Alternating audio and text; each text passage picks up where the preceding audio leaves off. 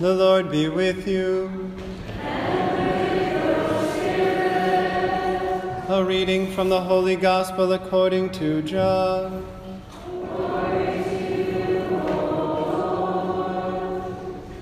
Jesus said, "My sheep hear my voice. I know them, and they follow me. I give them eternal life, and they shall never perish. No one can take them out of my hand. My Father, who has given them to me, is greater than all, and no one can take them out of the Father's hand. The Father and I are one." The Gospel of the Lord. Praise to you, Lord Jesus Christ.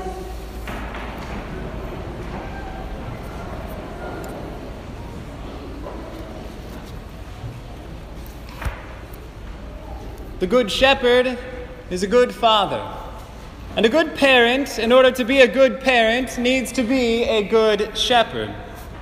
Our gospel from John today is a perfect description of what it takes to be a good parent in our day and age, what it means to be a shepherd. For the beginning of this homily, let me clarify something that'll make sense, especially at this Mass. And it's the reality that as we celebrate things like Mother's Day and Father's Day, often our concept of motherhood and fatherhood is limited to mere biology. Whether or not this child is mine by biology or adoption or fostering or any of those. Those are all true forms of parenthood. But we always seemingly forget about the reality of spiritual motherhood and spiritual fatherhood. The most important part of what it means to be a parent is that you have an eternal soul entrusted to you. And then that task is given to every parent and sponsor and godparent.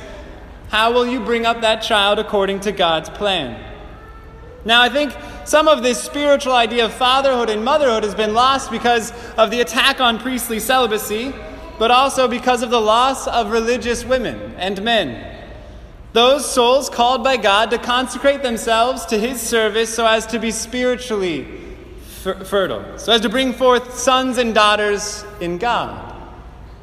And this morning, my brothers and sisters, at this Mass, we get to witness the gift of spiritual fatherhood. I, as a priest, will never have my own biological children because of the call of celibacy, and it's a good and joyful thing. But in every baptism, I become a spiritual father to those I baptize. James and Mariah and Alyssa will be baptized this morning, will be forever my spiritual children. So good luck. I'm kidding. You'll be fine. But that true understanding of what it means to spiritually beget children. St. Therese of Lisieux was 7 or 8 years old when she became a spiritual mother for a man who was on death row and he wasn't repenting of his sin. She prayed for him so that he would repent of his sin, and he did at the final moment, and she is his spiritual mother. Spiritual motherhood and fatherhood does not depend upon age. It just depends on a desire to bring someone to God. What goes along with that bringing a child to God comes with responsibility, and with that responsibility comes authority. Now, to understand how to be a good parent, we have to understand how to use our authority, and a good definition of that I've learned from our Lord Jesus Christ comes to us from a private revelation to a nun named Blessed Mary of the Trinity. He said this to her: "There are too few who understand their responsibilities and correspond with them. Authority is sacred. It comes from God. It should be a protection for those confided to it, imitating in their regard my mother's way of acting, considerate and silent, maternal and remote, invisible in its protection, making the same demands as God makes, and being itself a source of grace to its children. Authority should reveal to its subjects something of the goodness of the Father and of the demands of the God of holiness, something of the obedience of the Son, something of the boundless generosity and wisdom of the Holy Spirit. Authority is sacred. It comes from God. It should not be limited to regulating and controlling. Its mission is to lead souls to God. You see, my brothers and sisters, with the breakdown of families and all the rest, what we need to reclaim as Catholics is the understanding that your parenthood, whether that be biological or spiritual, is a parenthood based upon the parenthood of God himself. You have authority over your children only because God has given it to you. And I think so often, for whatever reason, we get lost in the tasks of the day and age. We lose sight of where that comes from and where it goes. The mission of authority is to lead souls to God. I am a father not only to those I baptize, but to everyone in this church. Every single one of you is my spiritual child, a son or daughter that I am charged by God himself to take care of. It is my task set before me by ordination and the will of the bishop and God himself to lead you to God, to use my authority so as to do so. I can tell you that every decision I make, from baptisms to sacraments to what songs we do and all the rest, comes across that very question. How can this lead souls to God?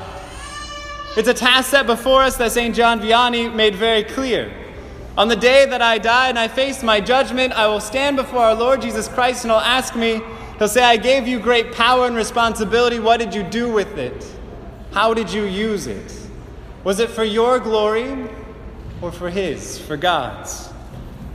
Parents will have the same question. I entrusted to you my most precious gifts, an eternal soul. How did you use your authority to guide them to God? Did you demand of them more than God did or less?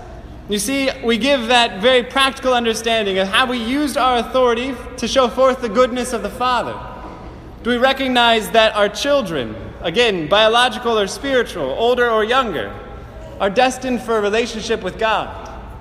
Have we used our authority to make the demands of holiness as God himself makes them? So often I get the question of, well, if God is love, why does he require so many things? Rules and all the rest. Why do we have to follow the 5 precepts, the 10 commandments, go to Mass every Sunday and all those kind of things? Can't we just love him?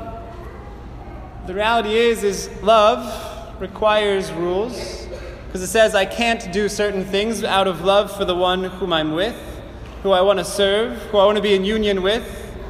And if the mission of authority is to lead souls to God, then God gives us the clear path to go. It says, don't do this and do this. Come to me.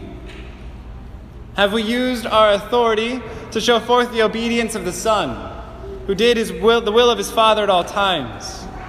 Have we used our authority to show forth the boundless generosity of the Holy Spirit?